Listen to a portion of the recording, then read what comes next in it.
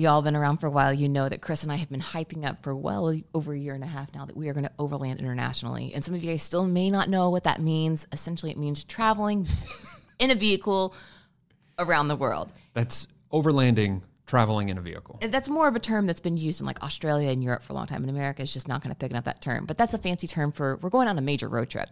And there is one guy who has been incredibly helpful and inspiring as we have navigated learning so much about this crazy process of shipping our truck camper to Argentina in the coming weeks. And that is Dan of The Road Chose Me. Oh. And if you've never heard of Dan, he's got a YouTube channel. He's got books. I mean, he is such an interesting dude, very experienced. What can you say about Dan? Dan is from Australia, which originally, which means he has a super cool accent. But he just sounds like adventure. He does sound like adventure. He has traveled all over Africa. He's traveled all over South America, in North America, in Australia. He has done this overland. He is like, I don't want to, because he's not very old, but I'm going to call him the grandfather of overlanding because he's been doing it for so long. He's way ahead of us. I think he's been overlanding for 15 years now, before social media was even social media. I mean, he was doing this without apps to tell him where to camp at night. Yeah. I mean, he is like OG overlander. Dan has been uploading videos to YouTube for a very long time, and he is this amazing resource for people wanting to ship their vehicles internationally and do this whole overlanding thing. But even if that's not what you're interested in, even if you're not interested in actually doing that yourself, his videos are so fun, and you see a whole different side of the world that you never will probably see. I mean, he's gone to places that I don't know that I will ever step foot, and then like I will probably never step in to the DRC, the Congo, in Africa. I mean, that's one of the most dangerous places on earth. And he goes there and he shows what it's like. And he has incredible stories. So if you have a little bit of like the wanderlust bug, and maybe you're at home or maybe you are dreaming of going to some of these places, just go watch his videos. But today, I think today's episode will be a great introduction to maybe help you understand like what Chris and I are about to get into, where we're going and what we're doing. And also you get to hear some of Dan's incredible stories. So let's just get to it. Well, hang on. Before we get to it, please leave a review for this podcast. It helps us out. Sarah hates when I ask for this, but we have to ask for it. So there it is. And now the episode.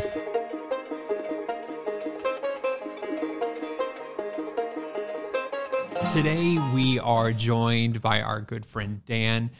Dan is doing something and has been doing something for a very long time that has inspired us. We're getting ready to go on our own journey, and partly because we've watched Dan's content online, we've seen his stories. So Dan is this overlander, and we'll explain what overlanding is because it's not a really well-known term, but if you've been around for a while, you know that we are about to go on our adventure, but Dan has been doing this adventure for a long time. So Dan, thanks for being a part of the show, and thanks for being here, man. Thanks for having me, guys. It's a real pleasure, and I'm really looking forward to just chatting. It feels like we're just hanging out together, and it's great. I know, this is great. So we met you for the first time at Overland Expo, and I wish we'd had longer to talk because we have so many questions, and I know we have a lot in common, but maybe for the people who aren't familiar with overlanding, could you give them a brief overview of what is overlanding, and also who are you and what that's a really loaded question. Maybe I should who are one. You? What do you stand for? Like, yeah. So. Let's start with who are you, Dan? Tell everybody what you've been up to, where you're from, that kind of thing. Yeah, for sure. Obviously, my name is Dan, and I grew up in Australia, kind of like in a small farming town. And I went to university in Melbourne, and then I moved over to Canada and started having kind of all these adventures in the mountains just on the weekends while I was working as an engineer. And somewhere along the line, I realized that sitting at a desk just wasn't making me happy, and it wasn't kind of fulfilling. And I looked at my coworkers who were in their 60s, and I realized that was me. Or like all I had to do was sit at a desk for the next 40 years, and that's what I was going to turn into. And I said, whoa, that's really terrifying. What else can I do? Like, that's not the life that I want to have for the next 40 years. And I'd always been fascinated by travel and going new places and meeting new people.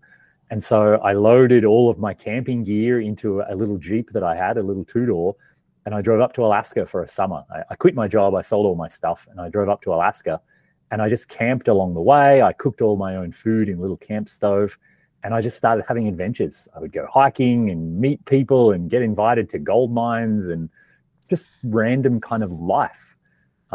and it was captivating. It was enthralling. It was amazing. And then someone said, well, you should go down to Mexico for the summer so you can skip winter. And I bought a map of Mexico and all of Central America was attached. And then I was like, wait a minute, like what stops me driving to Guatemala? Like this is, I should say, this is about 15 years ago. So this is before iOverlander existed. This is before kind of driving around in your own vehicle was sort of common. And so I just went for it. I just started driving and I drove all the way through Central America. I shipped my Jeep from Panama to Colombia. And then I drove the whole length of South America, just having adventures, hiking every day, poked lava with a stick, climbed a 20,000-foot volcano. And that adventure ended up taking 2 years, which was insane. And I did not plan for that. But it changed my whole life and kind of opened my eyes to what's possible if you want to go out in the world and have adventures. Wow. The first thing that stood out to me is you did this 15 years ago and you said without iOverlander, and apps and technology have completely changed the game. I feel like we're cheating it when we use technology the way that we use it these days, but you did it like the real way before there was Starlink. I didn't have any like digital navigation. So I didn't even have a GPS or a phone. And I got horribly lost many, many, many times. So that's half the fun. Well, I know. And sometimes it was fun because you would wind up in just this amazing, incredible place you didn't even know existed. But when you were just stuck in the big like mega cities of like, it took me 4 hours to get out of Quito in Ecuador, driving in traffic, in like hectic traffic. You know, think of the biggest city you've ever been to in your whole life. Now make the traffic times 10. The road rules don't exist. And I was just going around in circles for 4 hours. It was oh my gosh. Yeah. That sounds awful. So what did your family say? Like you grew up in a small town in Australia and then you were like, you know what? Forget this. I'm going to travel the world. So, I mean, what did your family, your friends say when you decided to go on this adventure? Yeah, my mum and dad, they definitely weren't happy. They were like, but you've got this whole great engineering career and you could like buy a house and, you know, like, and they were worried, you know, from a safety perspective. But I think as time went on and I crossed more borders and I was blogging about it the whole time, they realized that I was taking it quite seriously and I was doing all of my research and I was talking to other travelers. I wasn't just going kind of without planning or preparation. I was doing it as smartly as I could. And now I think that, you know, I've done it for longer and longer. They realize, okay, yeah, Dan's kind of a professional traveler. That's actually what he does. You've already been to some of the most extreme places on Earth, and we'll get to that in a minute. But before we dive too far into your adventures, maybe we should pull back for a second and talk, what is overlanding? Because I feel like we've been throwing out this term to our audience for a long time, and especially being American. This is a term that's, I feel like, just now becoming known. It's becoming more popular. Some people understand the term a little more here in America, but it's not what I think most people here know what van life is. They know what van life is, and they also know like rock crawling. And there's something in the middle that's what I view overlanding as, is like something in the middle where you're traveling by land and going to places that are a little bit more off the grid or hard to reach. I mean, how would you describe overlanding? What does that look like to you? Yeah, I think it's really interesting that for you guys or for a lot of Americans, it's halfway between rock crawling and van life. When I started overlanding, I would say that it's like backpacking the world, but with a vehicle. Yeah. So basically just, you know, when I was in Central and South America, I met tons of people in their 20s and 30s. You know, they had a backpack on their shoulder and they were traveling for a year or two. And a lot of them actually were on around the world trips. So you buy these plane tickets where you can stop in like 8 destinations as you go around the world. And they were staying in hostels and, you know, doing the same things I was, hiking volcanoes and surfing on the beach and, you know, through all the different countries. Basically, I saw myself, I was doing the same thing. I just had a vehicle. And a vehicle is great for a bunch of reasons that kind of aren't obvious on the surface. One is that you can go places that kind of public transport won't get you. So there was a lot of times in South America, I would show up in this tiny little village or some like alpine lake, and all these people would look at me and be like, tourists never come here. How did you get here? And I'd say, well, I just drove. Like, it was easy for me. And the other one is when you have your own vehicle, you can camp every night. So, you know, you've got all your camping gear and you can cook all your own food. Mm-hmm. And so those two things help you save a lot of money, which means the trip can be longer, is the way I always look at it. So, had I been paying for accommodation every night, I would never have had enough money to go for 2 years. But Right. I tried hard to wild camp out for free as much as I could. I just had a little tent on the ground. And then so my money stretched a lot further. For sure. Yeah. No, we know that too. For us, there's a little bit more cost up front, but in the long run, we save so much money. That's a huge part of why we love, there's two reasons why we really love overlanding. And it's more affordable and we can go for a long amount of times. And we also get to those places that public transit doesn't get. So exactly what you're saying. And I think too, then you just get to spend more time outside. So I think typically most people, say even you're on holiday, you're in Alaska, you spend the day outside and you're in some beautiful mountains or something, but towards the end of the day, you move back into a town, you might go to a restaurant for dinner, and then you'll stay in a hotel of some sort. And then the next day you go back out to the beautiful mountains. I think when you're overlanding, you just spend 100% of your time out in the beautiful mountains, because in the evening you just stay in the mountains and like set up camp and cook and sit around a campfire or something. So 99.9% of your life is spent kind of outside enjoying whatever place in the world you're at.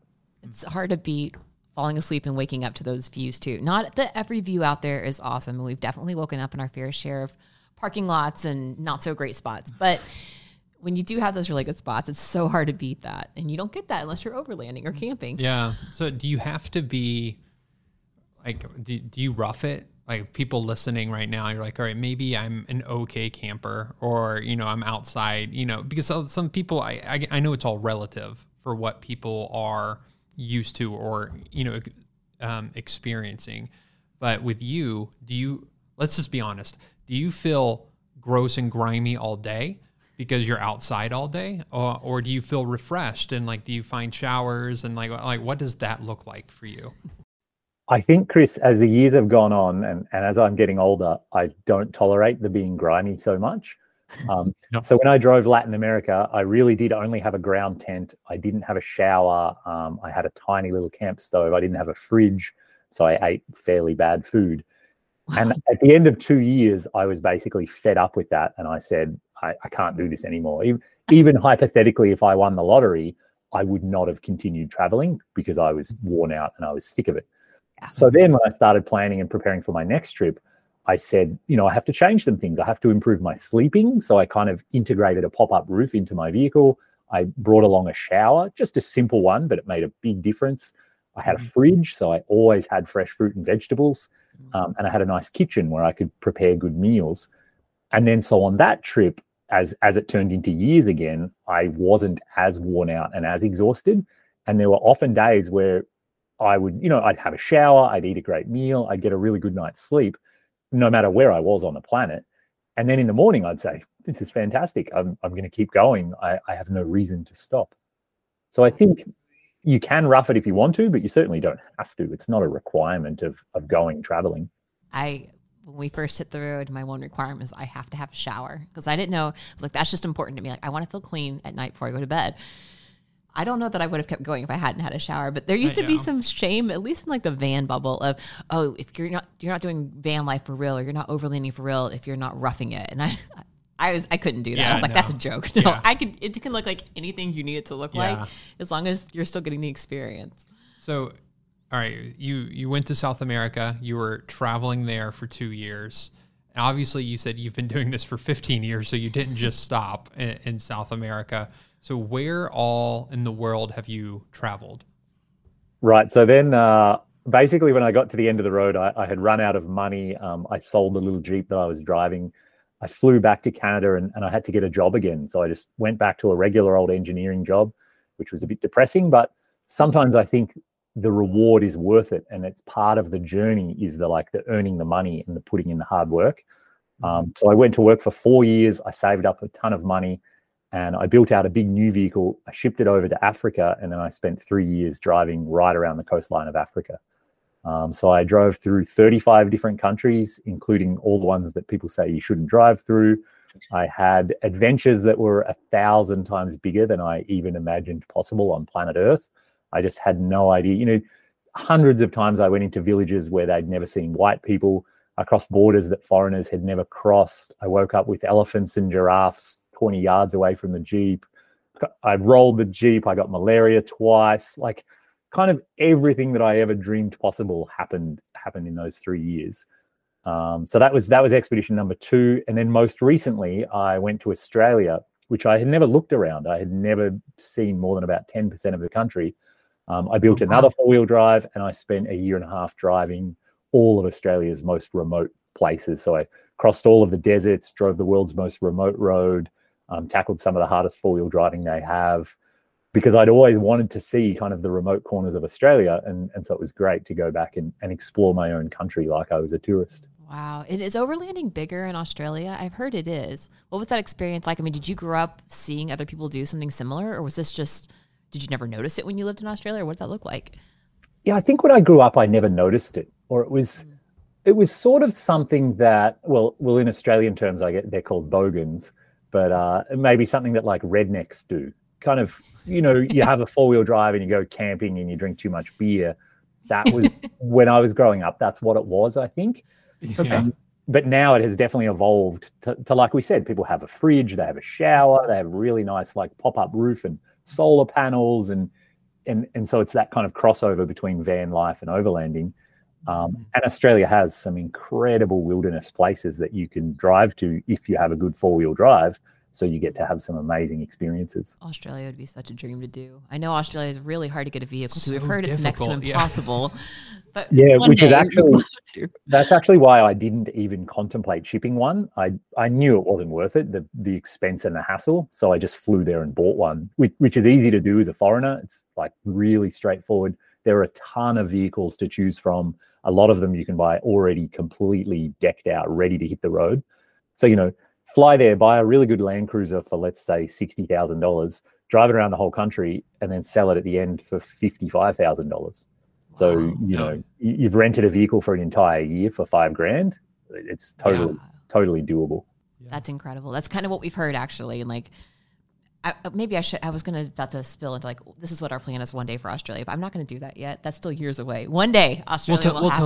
We'll tell you off air. We'll talk about this another day. So let's go back to South America. This is super exciting for us. I know that was the one that's been the farthest out for you. I mean, it's been 15 years since you've done that, but let's talk about Argentina and Patagonia. So could you just give us your experience in those two places? And I'm asking that because that is the first place that we're going to be in our truck, and we're really excited. I think some of the people in our audience are having a hard time wrapping their minds around specifically why we're trying so hard to like get to Argentina. Why is this so high on our list? So could you just explain to the people what makes Argentina and Patagonia and Chile so incredible, overlanding specifically? Mm-hmm. So, yeah, and they are incredible. It's difficult to put into words, but people are incredibly friendly. There's a ton of wide open space. It's fairly cheap, like food and gas and things like that. There's a ton of opportunities to wild camp. And the mountains are, some of the most beautiful on the planet. So I spent 4 months in Patagonia, and I wild camped for free every single night for 4 months. And every day I was out hiking. I was, seeing the stunning mountains, interacting with funny locals in little towns. You just sort of wind up having this big, like, rambling adventure in one of the most beautiful places on earth. And it's incredible. It's really amazing. It's making me more excited by the minute. I know. I'm so excited. I'm like chomping at the bit ready to get on a plane. Oh, yeah. And actually, I loved Argentina so much. I looked into getting residency there. I almost stayed and got a job. Yeah, because in the end, I was in Argentina for, I think, 5 or 6 months. And I thought about staying for a few years. Wow. Okay. So we need to lower our expectations. Well, now I'm just thinking maybe we're like planning on going to Argentina first, but it may be a long time before we go anywhere else. It's kind of what I'm thinking. I don't know. We'll see. We take it one day at a time. Yeah. But you go ahead. I'm asking all the questions. Well, I want to know, because we get asked this question quite a bit, and especially now since we're about to ship our truck over, people are concerned about safety. That's where I was going to go to, actually. And yeah, I mean, all the time when, we were in Mexico last year, we were in Mexico City for a month, and people here in the States were, be very careful. Mexico City's so dangerous. You're not going to just don't go outside, blah, blah, blah. Mexico City was fine. I mean, obviously it's a big city, use common sense, but it was fine. And then people in Mexico City, when we told them that we were going to Brazil, they were like, you're going to get mugged. You're going to get stabbed. Like, it's not safe down there. And then we go to Brazil, it was perfectly fine. It was, and so Again, common sense though. again, common sense.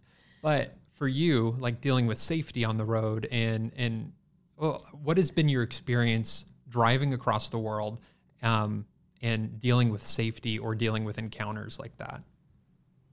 Yeah, it's fascinating that you tell that story, because that really struck me as well when, lots of people warn you don't go to Mexico. But then when you're in Mexico, the Mexicans warn you don't go to Guatemala. And then you're in Guatemala and they warn you don't go to El Salvador. And we as human beings, we seem to have this tendency to demonize, the people on the other side of the imaginary line on the ground. And for some reason, they're all bad, but it's fine where we are. Right. And so I find it's a really hard thing to find out what is the actual truth, and is it safe, or is it safe enough for us to go there? And what I've learned over the years is the only way to really find out is to talk to people that have been there, and hopefully people that have been there recently. And the great thing about overlanding is that if you're driving south, you're going to bump into people who are driving north. So they've just spent time exactly where you're about to go. And so immediately you become best friends, because you can not only swap stories of the beautiful things to see and do, but even logistics, how hard is it to get gas? And then also the safety question. And what I found universally is that for overlanders who are traveling, almost everywhere on earth is very safe. People treat other people well. People are kind to each other. Locals in small villages, they have no interest in hurting a person for no reason. There were hundreds of times in little villages, I would just hold out my hand with money in it, and the lady in the market would take the appropriate amount of money for, the bananas or the carrots or whatever I was buying. And then, in fact, would chase me down to give me my 3 cents of change. Yeah. Yeah. And it was obvious, I was the only white guy for a long way around. I guess if someone wanted to hurt me and take all my money, they could have, but it's never happened. In fact, in all my years on the road in all those countries, I have never heard a single gunshot. I have never had a gun pointed at me. I've never had anyone threaten me. I've never even had anyone say something like, or else, or, something bad is about to happen. And I've probably only met 1 or 2 overlanders who've had something like pickpocketing, or maybe like they had a window broken on their vehicle and some things stolen out of their vehicle. Like that's kind of the worst I've ever heard of. Yeah. Okay. Hear that, mom and dad? I think our parents listen to this podcast every now and then. So this is like really affirming, like, see, we're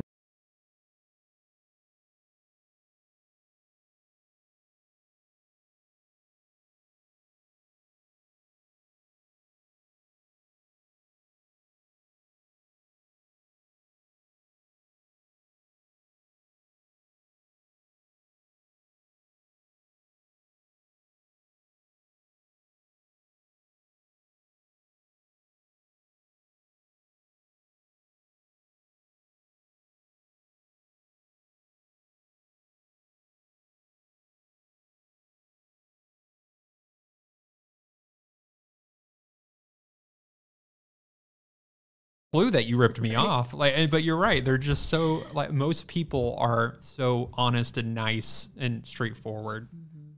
like we've said, common sense is a huge part of it too. Like, you have to be aware of your surroundings, and you can't put yourself in situations that are bad.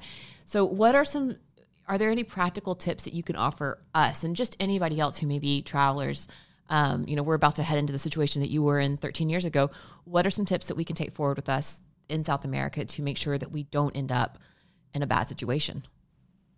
Yeah, I think there are a couple of kind of universally good things that you should do. And the number one when you're overlanding is that don't drive at night. So driving at night is just more dangerous for a bunch of reasons, partly because the roads aren't very good. So there's potholes that you won't see. There's speed bumps. There's going to be livestock on the road, people walking on the road in the dark with no lights. So your chances of having a crash are much higher. And it is actually kind of scary. It never felt good whenever I've done it. And as well as that, if there are things like bandits or bad people around, the chances of them doing something in the dark is going to be higher than in the daylight. So for me, my number one rule is I just never, ever drive in the dark. The greatest feeling in the world is when you can find a campsite at about 3 or 4 in the afternoon. You still have plenty of daylight, there's no stress, and you can kind of be sitting at camp watching the sunset, and everything feels good because you're not worried about where you're going to sleep that night. The other one is, especially when you're in cities, is be mindful of where you're walking and are you wandering around in the dark? Are you carrying your iPhone? Do you have a watch on? Are you kind of advertising that you have some stuff worth stealing? So I always walked around in my wallet. I would only have about $20 of local currency and literally nothing else. No phone, no watch, no credit cards even on me while I was walking the streets. And I kind of figured all along, if someone did try to mug me, I would just give them everything I had because it was not much. But it never happened. I've never had someone, try to steal anything from me. And then I think the other really big one, and maybe this doesn't occur to a lot of people, is you're going to get back the same energy that you put out into the world.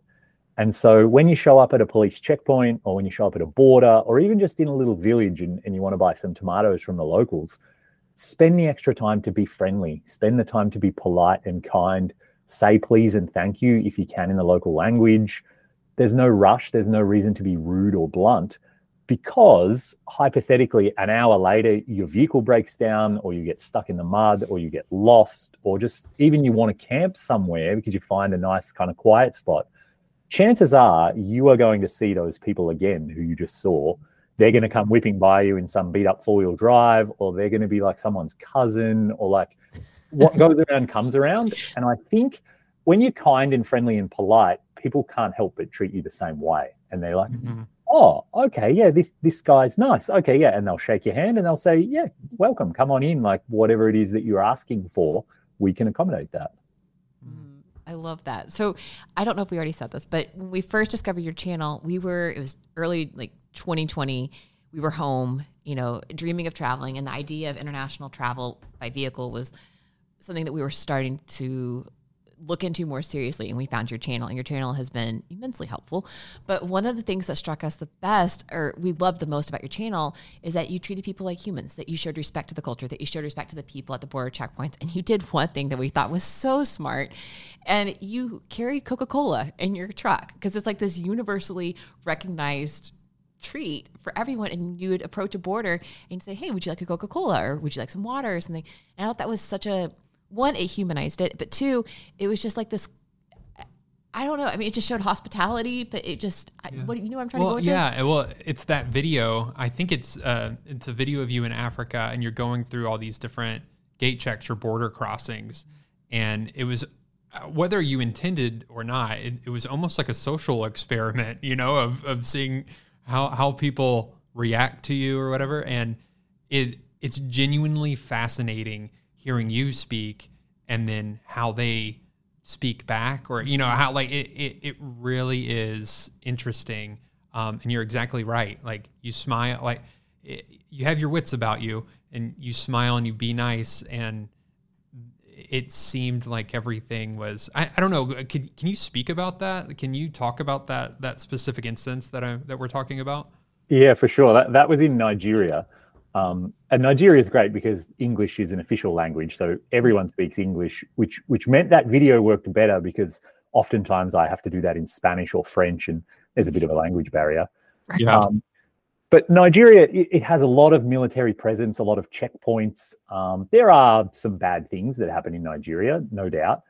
But these military guys, it is their job to keep you safe. It is their job that they're helping you. So when they stop you on the side of the road, and, some people would be like, oh, how dare they hold me up, or these guys are wasting my time. I just tried really hard to have the opposite view on that and be like, hey guys, how are you today? Thank you so much. Like, it's great to see you. Thanks for being out here in the hot sun. And if I had something like an apple, or I always had little fried plantain chips, I'd be like, oh yeah, do you guys want some? And like pass it out the window to them.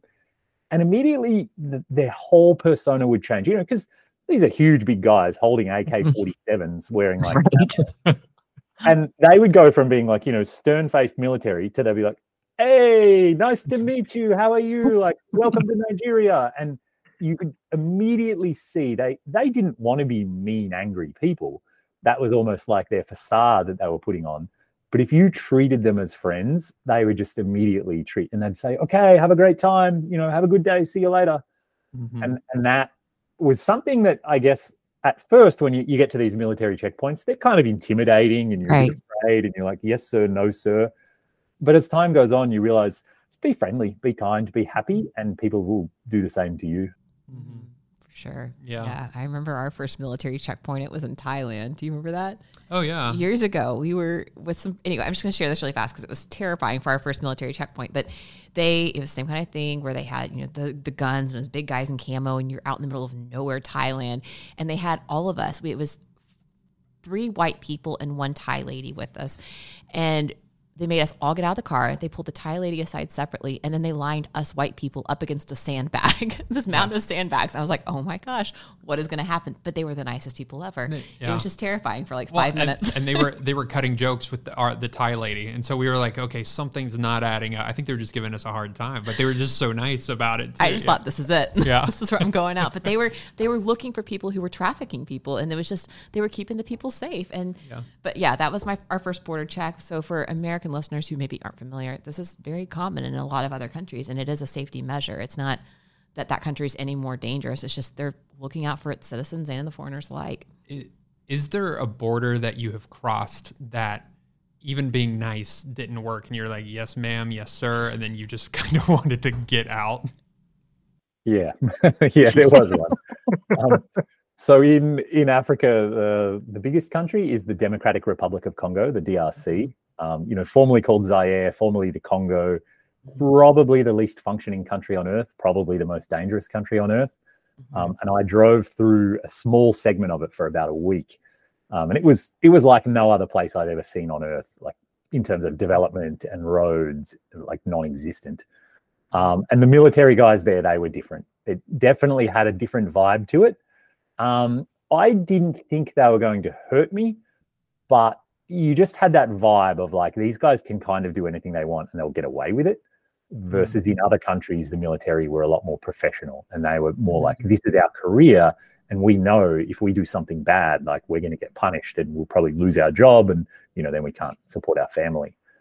So yeah, the Congo, the DRC, it has the reputation as probably the most dangerous country on earth, and it felt that way. Yeah. Okay.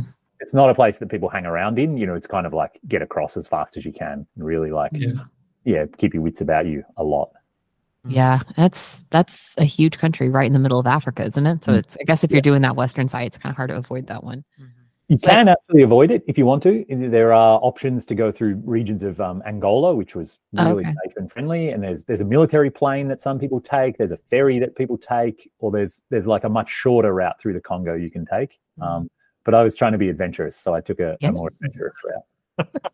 You may be more adventurous than we are then. I don't know. We'll see. Well, I wasn't when I started West Africa. Like it just, the longer you're there, the more it feels normal, and the more you're in the culture and you can sense what's happening, and you can speak to the locals because you pick up so much French, and you have that feeling of like, do I feel safe or does this feel weird? At first, you don't, because you can't sort of sense any of that. But as the months and the years roll on, you become more in tune with the local environment. That's encouraging to hear. I feel like we have a small dose of that, just because we have been on the road, and we're like you. We don't drive at night, and if we pull into a campsite and it doesn't feel right, we pack up and we leave immediately. Just like you just trust your gut a little bit, and I can imagine that's a whole nother level doing something like Western Africa. Yeah. So you said that you were in Africa for years. Was this continuous, or did you ever take breaks even in South America? Did you ever take breaks and fly home, or have a vacation, or out of the truck or anything like that? In South America, I never did take a break, which I think is part of the reason it led to me being so burnt out and kind of sick of it. At the end, I was really sick of it. I didn't want to do it anymore. And then, so when I was planning Africa, I knew all along that I would take breaks. That was designed in from the very beginning. So I did fly back to Australia a couple of times and like stay with family and just kind of recharge my batteries and like rest and sort of organize logistics and like get visas and even just get US dollars in cash from the bank, so that when I flew back to Africa, I was kind of like ready to go again. Yeah. That's actually something we learned at Overland Expo, is that it's okay. Like when you're doing overlanding internationally, you need to take a break every 4 or 5 months. What people have told us, like get out of the truck, get your sanity, otherwise you will burn out. So that's nice to hear we're not the only ones, because I view you as somebody who's like really experienced and you could just handle anything. But hearing that you took breaks too is like, okay, we're not wimps if we take a break. Yeah. No, and I think something that's really important to point out is like there's no wrong way to go overlanding. There's no right way. You don't get extra points because you didn't have a shower. It's like everyone does this differently because we're all searching for different experiences and different kind of goals. Yeah. And there's no wrong way or there's no right way. It's just what works for you and what you enjoy and what fits in your budget and maybe you fit it in around work. And so you go for like a month, a year or something. Like there's a million ways to do it. And the longer you're on the road, the more people you meet doing it in various different ways. And every single one of them is valid and interesting. And, you know, they're getting different things out of the experience than I did. And so it's great to realize there's no one way that you're supposed to do it. For sure. Yeah. Have you met people on the road that you still keep in touch with, both Yeah. whether it's like locals or other overlanders? Yep, dozens and dozens. Okay. That's awesome. So excited about that. Because people think that traveling is lonely. And I think we make more friends traveling because we're just always out of our comfort zones and you have to be really intentional about it. So I find that we end up connecting more with people when we're out of our hometown than we are, I guess. Yeah. So do you want to talk for a second maybe about like, I know that we're sharing a lot of like the really fun and the really exciting things about overlanding, but prior to the call actually starting to record, you and I were kind of talking for a second about how overlanding is not necessarily easy. If it were easy, everybody would be doing it, is sort of what you said. So what would you tell people? Now, we're not trying to discourage somebody from doing it if they really have a passion, they're interested in doing it. No. But what would you share with them? Maybe somebody is thinking, wow, that sounds amazing. What kind of advice do you have for them? I mean, advice is absolutely go for it. It's incredible. I always say it's the hardest thing that I've ever done in my whole life, but it's also the most rewarding. And I feel like there's something there where those two things go hand in hand. So yeah, it is very difficult. And sometimes I describe like regular life. If you go to work every day, you live in a nice town, you're surrounded by friends and family. On a scale of 1 to 10, I would kind of put that life maybe at like a 6 or a 7. And most days are pretty constant because you can have a shower every day, the electricity works, you can go to the supermarket and kind of cook a delicious meal. So every day is kind of more or less constant and constant good. And you're like, this is great. I like this. Once you throw yourself out there in the world, if you choose to, go overlanding, you've strapped into a roller coaster and you will have days that are 10 out of 10, the most incredible experiences of your whole life. You poke lava with a stick or you'll carry chimpanzees through the forest or like, oh my gosh, wake up to elephants, whatever it is. You'll say, this is the best day of my entire life. This is incredible. This is 10 out of 10. But then because you're strapped into the roller coaster, later on, you're going to have a 0 out of 10 day. You're going to be lost, lonely, tired, hungry. You might have a stomach bug. You're in a town you've never heard of in Bolivia. The toilet is the most vile thing you've ever seen in your life. And you'll hit rock bottom and you'll like, this is horrible. I hate this. I don't want to do this anymore. And the thing about the traveling is you're on this big roller coaster and then, you're at a 0 day and then maybe you'll go back up and have a 9 out of 10 day because you meet some interesting people or things work out.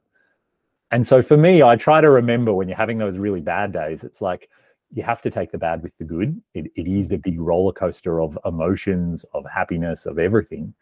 And that's kind of part of it. And like we said, it is difficult. And not everyone's going to do it because not everyone wants to tolerate those 0 out of 10 days. Yeah, for sure. That's really well put. What has been your 0 out of 10 day? Chris is always looking for Like, that. He's like, give me the juicy stuff. I want the juicy. Like, what is the worst day that you've had? Or, relatively worst day? I mean, there's been a few. I got malaria twice in Africa. Oh, gosh. And so the second time I lost about 20 pounds in 5 days. Oh my gosh. I didn't eat, sleep, drink, walk or talk for 5 days. It was really bad. Were you in the truck that whole time in your Jeep? Yeah, oh my gosh. And there was a German couple I was traveling with who had like camped right next to me. So they were keeping an eye on me, but they said if it had gone on one more day, they were going to like load me up and take me to hospital. And I didn't think I was going to die, but I started to think about dying. It was like, this is pretty bad. And then when I was in Uganda, a series of poor decisions led to me rolling the Jeep on its side. I remember that video.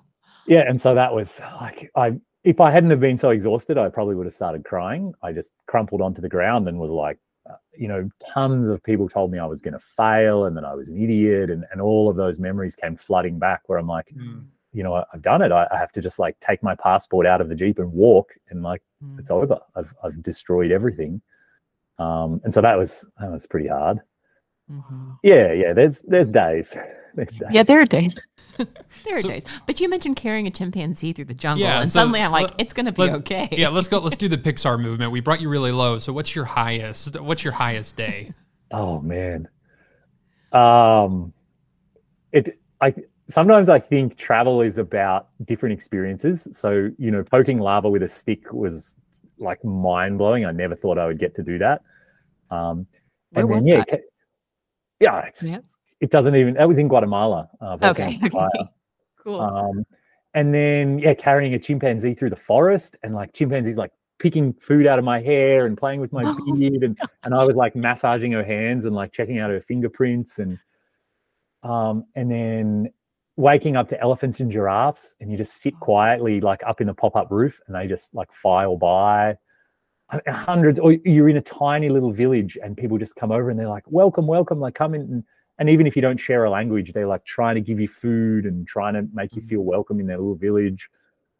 So many times where you're like, I can't even believe this is real. I'm not even sure if this is happening, but I'll just go with it. I'm hearing it sounds like a lot of your favorite, highest and lowest memories are Africa.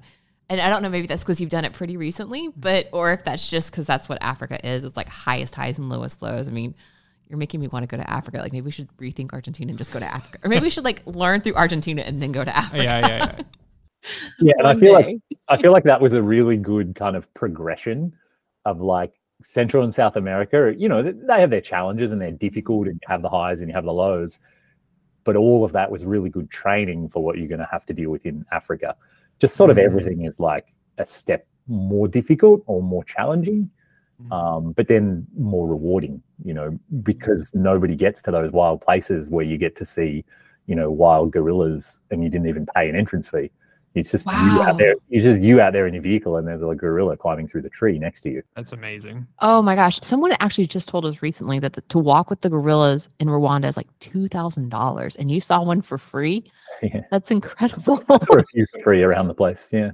Did you save that location on iOverlander? Because I need that. I don't think the gorilla will still be in the same spot, but true.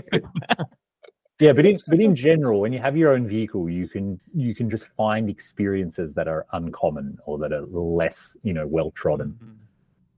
Gosh, yes, man, lots of wanderlust, making us very excited. And I think we just needed like this like pep talk of like it's gonna. I know. 'Cause right now we're in the thick of like the dealing with the shipping agents and everything like that, like trying to get the truck on the boat, and it is like we are in the weeds of it. But hearing the stories is like it's gonna be worth it. Yeah, it's gonna be good. So it's a slog for sure. For sure. If somebody is listening to this and they're like, you know what, I want to drive across the world, or have a very similar adventure to what you're doing, what would you tell them? Like what? Yeah, I know I already asked for your advice, but somebody like if somebody's not even sure if they want to do this, what would you say? Yeah, I think it's extremely intimidating to just kind of like jump off the deep end. And so that's not what I did. And I don't think anyone should do that. So my biggest advice is always like, just start out small, like head out on little weekend trips, like take the car that you already own, take a tent, take a camp stove, and go close to home. An hour from home, you'll find a national forest or a national park or something. Go camping and see how you enjoy it and see what aspect of the trip appeals to you. And then as time goes on, you might learn, hey, I really enjoy cooking, so I'd like to have a fridge and a kitchen. So then you could incorporate that. Or you might be a person who says, I don't care at all. I'm just going to eat Mr. Noodle, but I really want to go fishing. So bring your fishing gear and go somewhere that has good fishing. Like learn what it is about being out in nature that you enjoy and focus on that and kind of amplify that. And as time goes on, you can squeeze a long weekend, then maybe you could take a week off work. then maybe the time comes where you can take a month off and you could like head up towards Alaska or something. Like just slowly build up and keep having the experiences and keep getting the rewards where you say, this is great, I want to keep going, as you learn what works for you and what's enjoyable. But you haven't had to jump off the deep end. You know, you didn't quit your job and you didn't go all in on this crazy adventure vehicle that now you're committed. You don't even know what you enjoy yet. Like, yeah, sort of, I guess, start small and slowly build up from there. That's great advice. Yeah. Very good advice. Thank you for that. Oh, All right. sure. And that's exactly what I did. And so, you know, the first time I had a problem with my adventure vehicle, I was a few hours from home, you know, and I was still in Canada. And so there were people around that I could ask for help. And, you know, the first time I ever had a flat tire on the side of the road, you know, 3 Canadians pulled up and asked if I needed help. Very Canadian. Because I had started sort of like close to home, it didn't feel so scary and so intimidating. Versus, you know, you go hit the road and you just jump in and you're in the middle of nowhere in Mexico and things start going wrong. Like that's pretty scary. Yeah, for sure. Yeah. Get a little experience first. Yeah. Dan, you have lots of videos that people can catch up on YouTube if they don't already know you. So maybe as we're closing out, maybe you could just tell us where people can find you. And we're going to link everything down below. But yeah, tell them how they can learn more about this overlanding life.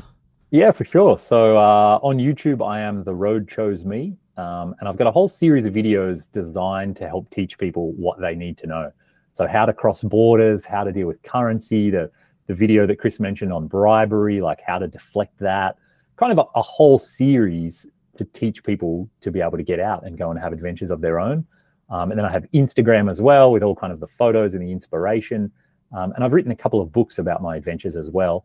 So The Road Chose Me, Volume 1 is all about the Pan American Highway trip. And then Volume 2 is my 3 years in Africa. And I'm working on Volume 3, which is from the Australian expedition. So all of that you'll find online under The Road Chose Me. Awesome. That's awesome.